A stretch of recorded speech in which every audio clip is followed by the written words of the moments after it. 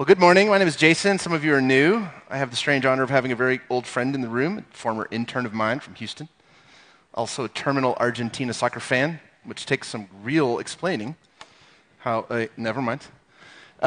This is a tough week. I want to begin by naming a few things that I won't get perfectly correct for you and us. I'm terrified to do it. Didn't get it right at the 9:30.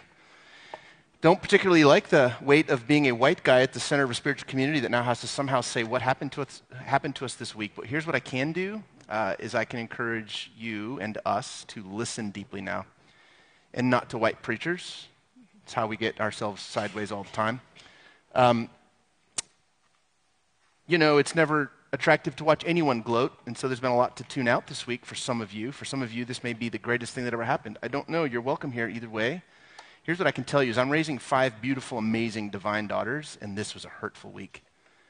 And when it seems that we are now targets, which is not an easy thing as a white, straight guy to ever feel, but it feels like somebody's coming after us. And so my instinct is let's listen to the black church now. Let's listen to gay Christians. Let's listen to the indigenous church that's been fighting for dignity forever. Let's learn survival skills now and how to regroup and rethink. Let's learn how to raise our kids now from people who we may not have listened to as deeply in the past. And I don't know if this resonates with you, if I'm messing this up. I don't love being pastors on weeks like this. This is a strangely public little pulpit, and I feel like we have to say some things, but you're not going to see me on social media on weeks like this. Guys, we knew it was coming. We saw the leak. We knew it was coming. You could feel it. You could feel it if you rolled your windows down. It was just, and so listen to each other, love each other deeply right now. Women, you're not half a person. Your body is not the arena in which other people need to legally experiment and play. It's disgusting, it's sick, and it's been our history. And I'm sorry. And I don't know how to fix it except to fix it at the kitchen table with our kids. And then send them out into the world and take that kitchen table right downtown and plant that right on Main Street and figure out how do we... I don't know. I'm messing it up. What can I say? It's hard. It's a hard week. I'm sorry for us and for you. Yeah. I don't have any other transition here, Sam. There's nothing helpful at the moment. It's a country is something you make as you go, and we can't stop making it. And we got to think hard, and I shouldn't say this. I told the 9:30 I wouldn't tell you this at the 11 because this is going to live online now for a minute. I was a poli-science undergrad, and I have now real misgivings around appointments that last deep into senility and deep into the end of your life. No Western civilization in the world sets people up to make ultimate decisions until they're dead. It just doesn't make sense, and we got to do some thinking, guys. There's a massive gap between who sees the future and who gets to say what the future is. There's a huge gap between where we are as a people and the people who are making these decisions for us, and we have to reconcile this. We can't get lazy now. We can't tune it out. We got to dial it in. It feels like things are changing, and so let's hold each other tight right now. Can we do that? And wordlessly, men, please. Ironic. Now I got a bunch of words to bring you. Can I quit? Reagan, can I just quit? Let's do this. Let's have some of, I don't know. Here, does somebody want to Reagan, read my notes, please. Dr. Julie, come read my notes. Yeah, and there's terrifying other things going on this week, too. Like, we're pulling on stories that are literally the fabric of our childhood, and I don't do this lightly, you guys, and so I just don't really feel like being here right now. I'd rather be watching cars or motorcycles go around in circles. But I love you, and I love being your pastor, and we have to push forward. And so, welcome to part 2 of a series that I've entitled, Wait, What? Bible Stories for Grown-Ups. It doesn't go at all with the week. But I don't know about you. I don't know if you listened to last week to what we talked about in terms of the Garden of Eden and creation poetry or creation mythology, the creation story, whatever you want to call it. I don't know about you, but I'm already having fun with this stuff. We swerve into all our good ideas half by accident. We were the kind of kids on a road trip where no one ever planned for a hotel or a restaurant to go to. We were just like, oh, that looks good. We would pull in there. Some really bad things happened, and then some decent things once in a while. But I don't know that we planned to get to this conversation, but here we are, and I'm super excited about it. I wonder if you tuned in last week. I wonder if it initiated any additional conversations throughout your week. I hope that it did. It did for me, with a bunch of people that I'm not generally in conversation with. But there seems to be a collective yearning to say, let's just get honest about some of these things. And what I'm really hoping, here's my secret agenda, if you must know, I'm hoping that this initiates interesting and exciting conversations with your children now. I hope your little wide-eyed tinies, which is just another way of referring to your kids, mine aren't so tiny anymore, but I hope that we are able to have some interesting conversations with our kids right now. You see, these conversations, especially the way and the posture in which I hope we're having them, we're choosing to have them, they've been a long time coming for me. These have been in the closet like a set of old skis that haven't been cool in 30 years, but these conversations have been cooking slowly, and it feels liberating to have them finally in the open air. So I hope you enjoy them. I resisted for years a total rethink or a reset or reboot or whatever you want to call it of some of these stories. I didn't want to risk upsetting the faithful in the pews. You see, we always live with this gap between academy and pew, and we don't want to mess things up for people for no redemptive reason. But I'm suddenly aware of something that I hadn't calculated until just now in my life. The cost of doing nothing, the cost of saying nothing. I guess that does connect in the news this week, doesn't it? There is a cost associated with saying nothing. There is, as it turns out, a very high cultural cost associated with not naming what's awkward when everyone sees that it's awkward, of not saying something is unbelievable when it's clearly unbelievable. There's a high price to pay if we don't do that, if we're not willing to do that. We have no need to call anything meaningless or arcane or useless or stupid or wrong, but grown-ups can name things as they are, and I hope that we are becoming grown-ups now. Think about it. There's a cost associated with inaction and indecision. My very dear friend Pablo, who's also from Argentina, Emil, you just need to know that so you feel safe right now. There's another Argentine person in our conversation. But my friend Pablo reminded me of something this week. We were talking down by the river. He says it's only the most sophisticated organizations that are willing to and able to calculate the cost of inaction. Most of us can sit around and tabulate numbers. If we go left, this will happen. If we go right, that'll happen. But what is the cost associated with saying nothing? Only the most sophisticated organizations can calculate that. We have to square up to the sometimes wince-worthy stories of our faith. I think it's essential that we do it. If we don't question the unbelievable things, we will pay a high price. Let me see if I can name it for you and see if this resonates with you. Often, not always, but often, the price will be a lasting injury to the imagination of our children. They know what's awkward and what isn't. Ask a 5-year-old how many animals on earth will fit in a wooden boat and watch them go. That silence, that inability to name it, say it, address it, and just see, that has a cost. You know what happens next? They look at everything we say and they go, think about this, guys, those of you who are raising little tiny people. The injury happens at the level of their imagination. We have to be courageous to name the weirdness, the contradictions, the built-in contradictions. We have to be courageous to name things that are unbelievable, to say things are pieces of stories that shaped our faith, and yet we're not sure how it actually worked. We have to be willing to name that. If we don't find a way to be courageous to state the obvious, then their imagination will drift and most likely land on more intellectually coherent sciences. Happens right on cue, often freshman year in college. They will land on things that don't have to keep big secrets about the facticity or historicity or the believability of things.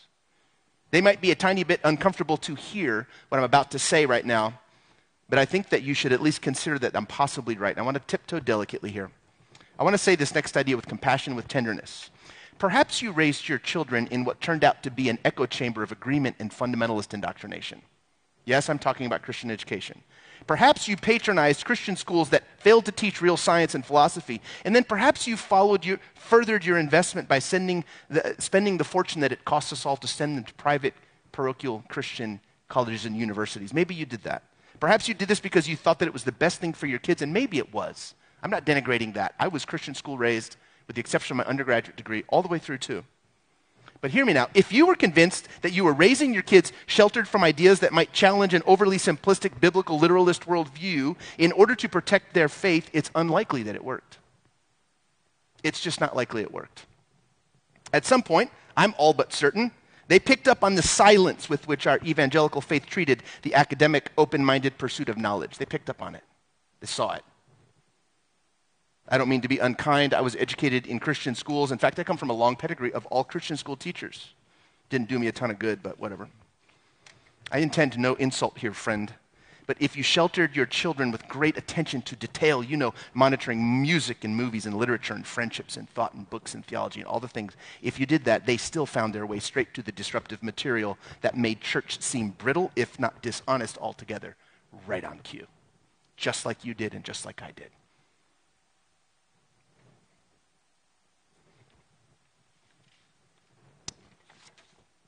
Not having these hard conversations, friend, open-minded, science-driven conversations about the roots, the ancient roots of our faith, hasn't really protected much, has it? On the contrary, it has cost us something if we're willing to admit it. But here's the good thing. It's never too late. It's an enduring principle of the cosmos, it seems to me, that there's always time to begin again. As long as we are able to sit up and take nourishment, which means as long as you're alive, it's not too late to update and upgrade and reboot and initiate hard conversations with kids and tell ourselves better stories that find more beautiful details than the things we've been stuck on for a lifetime.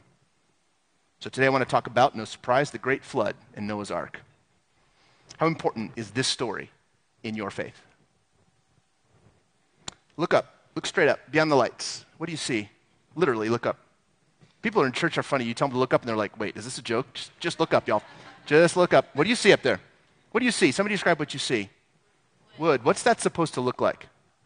It's supposed to look like the inside hull of a ship, specifically Noah's Ark.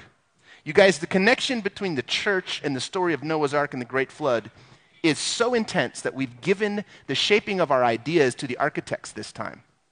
You see, humble theologians will tell you straight up, it's the architects who always win. What you surround someone with often speaks much louder than what you tell them while they're seated, listening to what you say.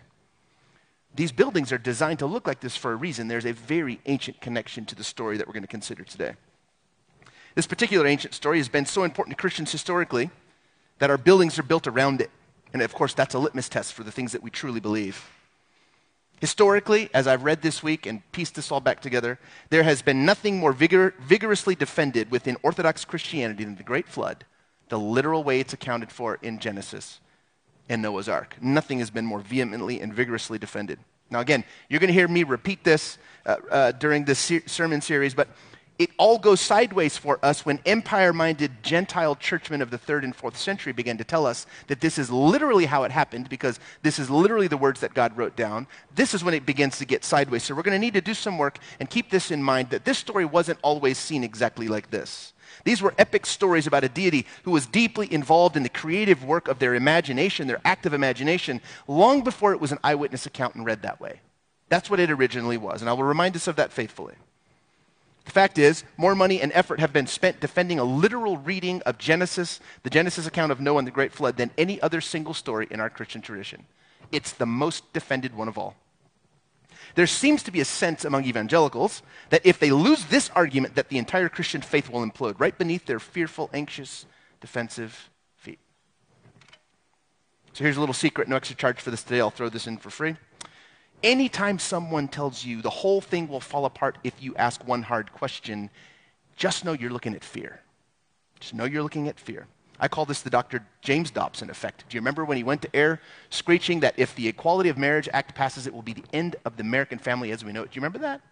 Such a lovely bit of vitriol. Yeah, Reagan remembers that. Yeah, Reagan's in politics, and I'm looking right at her. I can see, not very far, but I can see you, Reagan. I remember that. We're an embarrassing thing that, well, let me ask you this. Did your family come to an end because somebody down the street could finally get married? Was this the end of your family? Take this to the bank, friend. Anytime someone says, don't ask any questions or else the whole thing falls apart, just start asking questions. Just start writing them down. They'll be good questions. Here's my advice to you. Question people who tell you not to ask questions. We know this. We should know this. We all raise these little kids, these little crumb crunchers, do nothing but ask questions for years. Ask questions of the people that tell you not to ask questions. Those threats are based in fear, usually in the fear that the person screeching with the microphone might actually lose the world that they think that they control, also the world that the gospel already undermined anyway. So that's free advice. And for whatever reason, fundamentalist Christians have pulled out all stops to defend this literal global flood that occurred exactly as, according to them, described in Genesis chapter 6 through 9.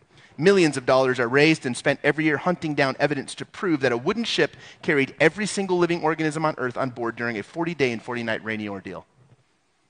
And as you might imagine, for biblical literalists, being able to claim that their story, the Old Testament's version of Noah and the flood and all the things, that their story came first, that's the claim that they cannot let go of.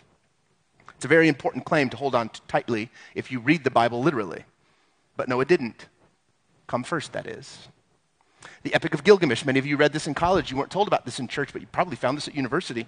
The Epic of Gilgamesh came first by nearly 1,000 years before Genesis. I don't know if you know this. It's a story about the life of a wild man named Gilgamesh, who was king of a place called Uruk, who, in the effort to understand immortality while grieving the death of a friend named Enkidu, he went to the end of the known world to interview a man who was supposedly given eternal life. This man, his name would be a great name for a dog, in case you need a name for a dog. Utnapishtim was this man's name. Fantastic. What's your dog's name? Utnapishtim. Well, he tells Gilgamesh of a flood that he had survived by some miracle. He was in earshot of the gods while they discussed wiping out humanity, and he overheard the secret of how someone might survive, and so he builds a boat, and he puts all his animals and his family on the boat, and he survives.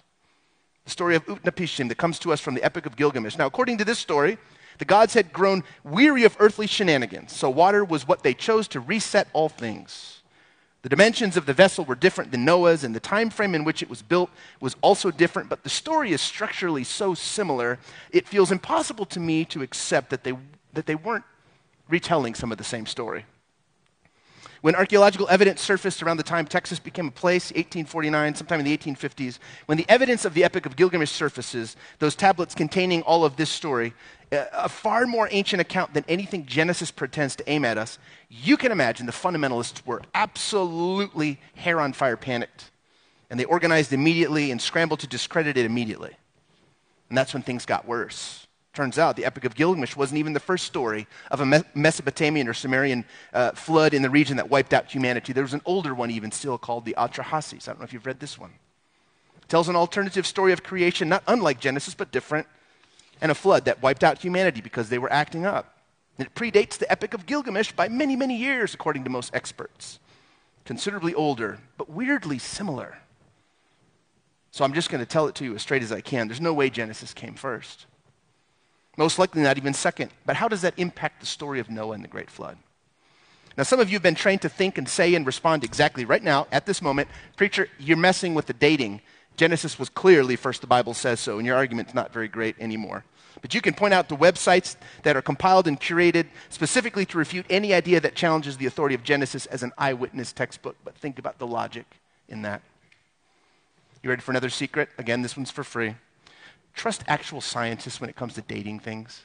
Don't trust theologians that masquerade as hard scientists that got their science degree from a Christian university. Don't trust them when it comes to dating things. They're pushing an agenda. I don't care whose sacred text they're defending. Just give me the agnostic atheist scientist sometimes. Let's just talk about the date of a thing.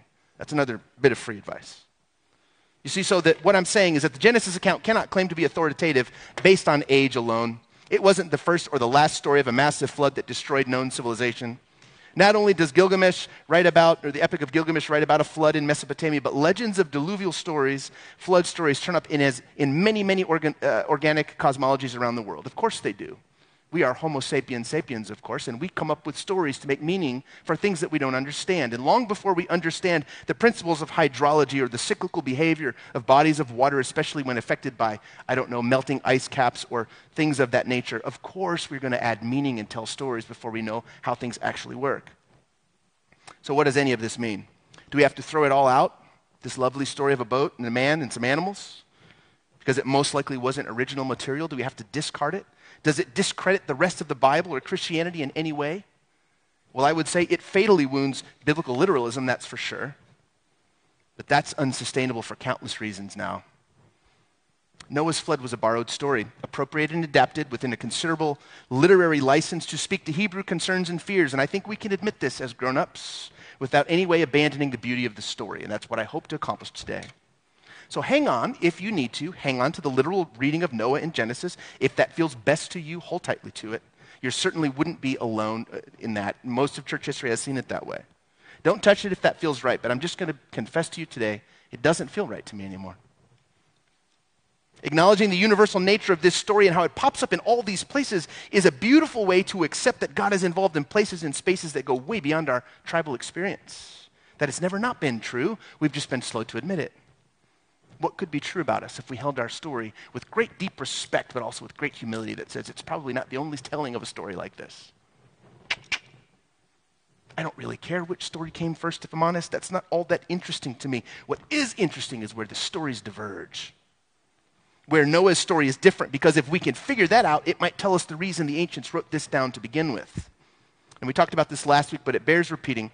Cosmovisions build. They're like cities. They build on each other, right? They evolve. They accumulate. They add to previous ideas and morph and grow and become clearer over time, not unlike wine, not unlike motorcycles, not unlike people.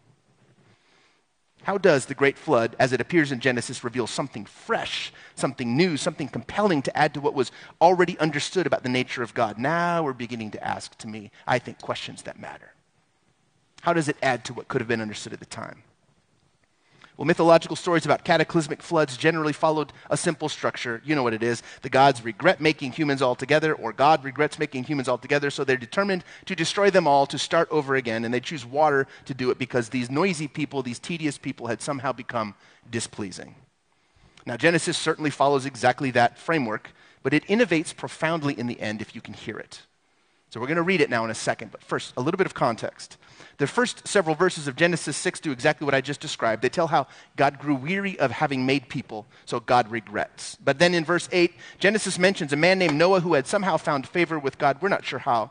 But by verse 14, God is literally dictating, according to the text, instructions to Noah on how to build a boat that would somehow preserve a selective remnant, how they might survive this watery reset. So we'll pick up there. Chapter 6, verse 17, and I'll just read. This will be familiar. Reads this way, "For my part," and this presumes to be God speaking in the text, "I'm going to bring a flood of waters on the earth to destroy from under heaven all flesh in which is the breath of life. Everything that is on earth shall die. But I will establish my covenant with you, and you shall come into the ark, you, your sons, your wives, and your sons' wives with you. And of every living thing of all flesh you shall bring 2 of every kind into the ark, to keep them alive with you.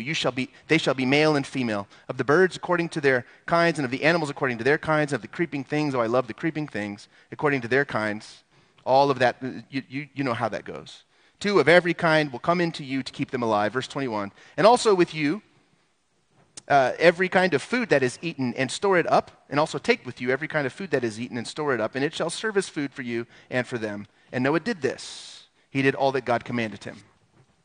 Chapter 7 will go on to tell what happens next. It'll be familiar, lots of numbers of days. I don't know if you knew this, but Noah was claimed to have lived for almost 1,000 years. Then there's numbers of breeding pairs of animals and such, and we don't have time to read it all. I know that you know the structure of the story. Anyway, the water rises, then it recedes, then birds come to save the day. They fly to discover re-emerging dry land. So what do we have here? Why would the ancient Hebrews write down their vision of a much older epic story? What does this tell us about the evolution of human understanding, at least for them, about the nature of God and the nature of the cosmos? What's new here? Remember, this is epic Hebrew poetry, mostly poetry about the who and the why of the cosmos. You can't tug on this material hard enough, friends, to transform it into a literal eyewitness account of an actual event. You can't. We've tried. It never made much sense. This, like most poetry in almost all cultural contexts, is designed to expand existing understandings about the nature of things. Honestly, its first innovation, in my view, is related to describing a single deity pulling the strings, not just a pantheon of gods feeling frustrated with humanity. Also notice, if you read it well, the tenderness with which God treats the family of Noah and the creatures of the good earth. It's a beautiful story. It's a poem. Biblical literalists take this as fact, which brings up a whole bunch of problems, and I will only mention a few. For example, if you look closely enough, you'll notice, much like Genesis 1 and 2 are 2 completely different accounts, put one after the other sequentially in the New Testament, there's actually 2 very different stories woven into Genesis here. But unlike Genesis 1 and 2, they're not kept separate and just put together. They're kind of woven together, so it's not super easy to know how to navigate them. Here's what I offer you as evidence. If you read it carefully, you'll notice that in one place, Noah is commanded to take a single mating pair of each animal, and then later he's told to take 7 mating pairs and 1 clean, or 7 clean and 1 unclean. And that's a clever time stamp from a much later time, because there were no clean or unclean animals yet. This is 50 generations before Abraham and Moses and all of this next stuff would happen. And in one place it talks about 40 days and 40 nights, then it mentions 150 days in another verse or 2. There's no internal harmony of the details here that would support a literal reading of this. This is a collection of reflections about a flood that must have lingered in their memory. Also, was this a global flood? Oh, of course not, friend. The earth wasn't known even to be a globe for millennia. Their world was flat. And humans were not very mobile at the time. And it was before Internet Explorer, which died this week, I guess. The entirety of the whole world to people at the time would have been what lied between the mountains and the sea, or what lied between the two rivers of their experience. This wasn't a global flood. There's no fossil evidence of that I can say I believe. But I would argue that admitting these details that I've just mentioned, these problems that biblical literalists have to defend against, this doesn't diminish this story in any way. It's just being honest about the details of an ancient thing. But what if you're a biblical literalist? Then I'd say you have some explaining to do. I suppose you have to somehow make the case that the whole earth was covered with enough water to completely submerge all the mountain ranges the way Genesis claims, which is problematic, to say the least. That's certainly what I was told as a kid. In fact, I was told that the entire fossil record, all life forms preserved in sedimentary rock that we can observe now for hundreds of feet, I was told that all of that was created by a massive compression of Noah's flood, which never explained why specimens appear within narrow strata varieties in the rock itself. I always asked Dad, where are the giraffes next to the trilobites? Could never show me. I could take you to a place in Illinois. I could look at 400 vertical feet of sedimentary rock, and the variety is so predictable, it's shocking. There are no complex life forms that deep. Never had an answer for that. When I inquired, because I often did, because you know me, I was given some pseudo-sophisticated accounting of how the Genesis floodwaters could affect hundreds of feet of limestone, for example. And then I was told silly things like, maybe God made it to look old to fool scientists, because we should be reading the Bible more. That's a quote. What I was never helped to understand was the natural result of such massive compression of life above the waterline. Now think about this as a scientist for just a second. Scientists say that it would take something like 5 times the amount of the volume of water currently in the seas and the oceans. It would take 5 times more of that to cover the mountain ranges, as we're told in Genesis. That's a lot of water. And you say, preacher, no, the text is clear. It was global. Well, you see, with that much water, if we assume that this was a literal set of details, that much pressure would crush all of life above and below the waterline, including Noah and his family and their floating zoo. This couldn't have been a global phenomenon, friend. It wouldn't have needed to for them to claim it was the whole world. Think about the breadth and depth of human experience at the time. And then there's the problem of getting every living thing on a single boat. I've been told, well, they did it in DNA form. We still don't really know how to handle DNA, to be honest. Yeah. Or whatever form of microscopic life could have existed in bloodstreams to rebuild, these species that don't adapt or evolve or anything. It all began to feel somewhat silly to me, and I think that it lost the size of the story because it misplaced the point. Don't forget, storytelling is supposed to expand our notions of the cosmos. When the bard, or Shakespeare if you're not a soft science major, when the bard says the brightness of her cheek would shame the stars, are we talking about stars with emotions and faces and eyes? Or when F. Scott Fitzgerald writes her voice is full of money, are we tracking with the writer what they're trying to describe? Friend, this story is about so much more than a certain amount of days, hear me deeply, or acre-feet of water, or however many breeding pairs were included, or how the lions were somehow convinced that it wasn't a traveling cruise with an outstanding buffet. Dad joke. Had to put the dad joke in there. Perhaps the rivers flooded. Of course they would have. Perhaps the sea surged because of glacial melt. Perhaps this is a story still kicking around in oral tradition left over from the last major ice age, and it's melting. The physical details and the precise accounting of supposed facts embedded in this story are not even what matters most in my view. Now see if you can shift from all the complexity now to see what I see. This is a story of a deity who preserved what they loved. A deity who never gives up on their creative material unfolding. This is a very human, if you will allow me to say that, story of a God who is showing restraint. So much restraint that they enter into binding agreements. They called them covenants. They didn't know what covenants were at the time. This is a story of a God who enters willingly of their own volition into binding agreements to never destroy again, but to preserve. Why, friend? Why would we ever let go of such a beautiful story of God's patience and love and willingness to begin again? Our God resets all the time. Begins again all the time. This is way too good of a story to set aside just because it may not be what we were taught it was. Jews, Muslims, Christians all trace their lineage to Noah, and that's why this matters. I wonder if you let that detail sink in where that might take you. So this final thought, don't move yet, musicians. I'll give you another final thought in a minute. This version of this ancient story was recorded for posterity by a particular tribe of people, don't forget. And at that point in the development of human consciousness, the Hebrews told stories of a God who loved them, mostly them, well, perhaps only them. This was a God that hated their enemies, naturally. Of course it was. It was as far as the human consciousness could go, a tribal God that's looking after our well-being. This is their story. Notice the genealogy that we all skip over in chapter 5. The people of Genesis, the story of Genesis was written specifically to trace the lineage of the people in the audience who were supposed to receive this written code and say, this is where meaning comes from. It isn't a commentary about the rest of the world. This is about them. These are family photos we're looking at, which changes how I read it. We made this material ours generations later, don't forget.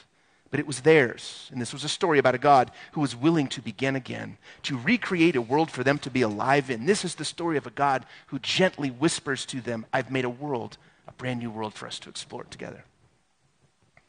And I promise I will never again act with impunity and vengeance. Oh, church, I wonder if you can see it now.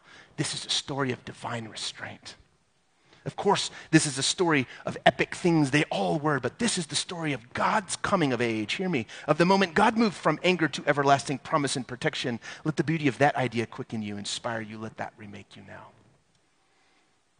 That's why this story matters. That's why I will not abandon it or any of the pillars of the faith that we hold so dear. I'll hold it differently, but I'm not going to walk away. This story matters. In Genesis 12, we'll see Abraham enter the picture, and he'll dominate the story for most of the rest of the book. And that's when that's the first moment we catch wind of this universal covenant to bless all the families of the world. But just for a moment now, just for a moment, let this be what it is. For just this moment, this is a story about Noah and the whole world that these readers would have traced their lineage to. It'll be universal, but now, just for now, let this be about their family line, their tribe. That's okay. Let it be that. Because it starts there. You'll never understand who we are until you understand who you are. It will always begin with God's approach and God's preservation of you. What a beautiful story of God's becoming. And if that thought doesn't alarm you, then you're deep, deep, deep in the throes of faith deconstruction, at least as it relates to American evangelicalism. Welcome to the club. Friends, the problem with these ancient stories is the way we've been taught to hold them, not the stories themselves. So when your wide-eyed tiny looks up at you with hard questions, take them to poetry. Take them to metaphor, to timeless epic tales of rain and storms and wooden vessels and the love that God had for families and the love that God had for everything on the good earth. Mostly, take them to the story of a God who's self-restrained. Take them to the moment God promised to preserve us all. Let that work on their little imaginations. That's a story that they'll hang on to, even when they're grown-ups.